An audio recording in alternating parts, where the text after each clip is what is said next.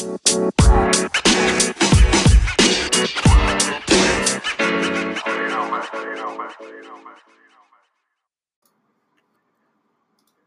morning, afternoon, or evening, wherever you are in the world. Welcome to DBN News, the daily news that even plants crave.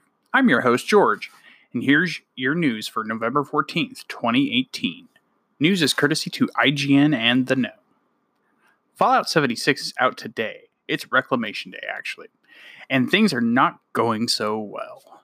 To be fair, Bethesda Games has always had notoriously buggy releases, but Fallout 76 is currently receiving the wrath of the internet right now on most platforms, Facebook included. Many players are reporting connectivity issues with the servers, as well as there not being really that much to do in the game. Fallout 76 is currently getting review bombed so hard, and is currently sitting at a 2.8 on Metacritic. Yeah, that's out of 100. Are you playing Fallout 76? I'm kind of in this mixed zone myself where I really want to play the game, but after seeing all the reviews coming out and people really voicing their opinions on it not being pressed themselves, it's kind of disappointing. So might hold out for a little while and see until some additional content is added to the game down the road personally, but let us know what you think. The nominees for Game of the Year are in for the Game Awards, and they were announced today. So here we go. Number 1, God of War. Number 2, Assassin's Creed Odyssey. Number 3, Monster Hunter World. Number 4, Red Dead Redemption 2.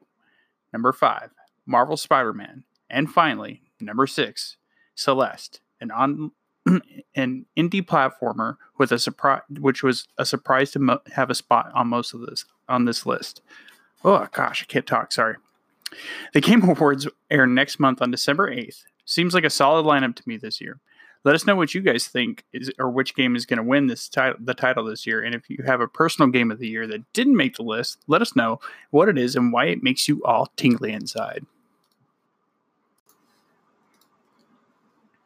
Battlefield 5 reviews have started to trickle in. The game is currently sitting at an 84 on Metacritic and an 82 on OpenCritic.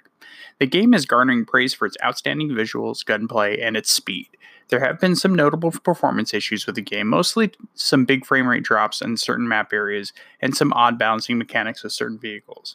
Personally, I've been having a blast playing Battlefield 5, and I can't wait to get my review out to you guys soon, so stay tuned for that. And finally tonight, Xbox Game Pass holders can now preload games. This has been asked for by the community for some time, and it was announced today via Twitter that they will start with Crackdown 3 and continue going forward.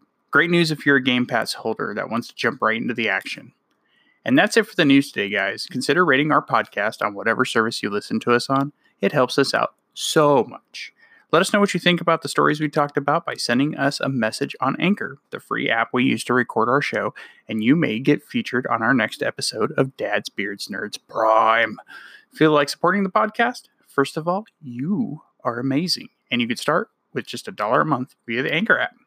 You can also find us on Twitter at Dad's Beards Nerds and Instagram at Dad's Beards Nerds Podcast. We'd love to hear from you. Until next time, take care, everyone.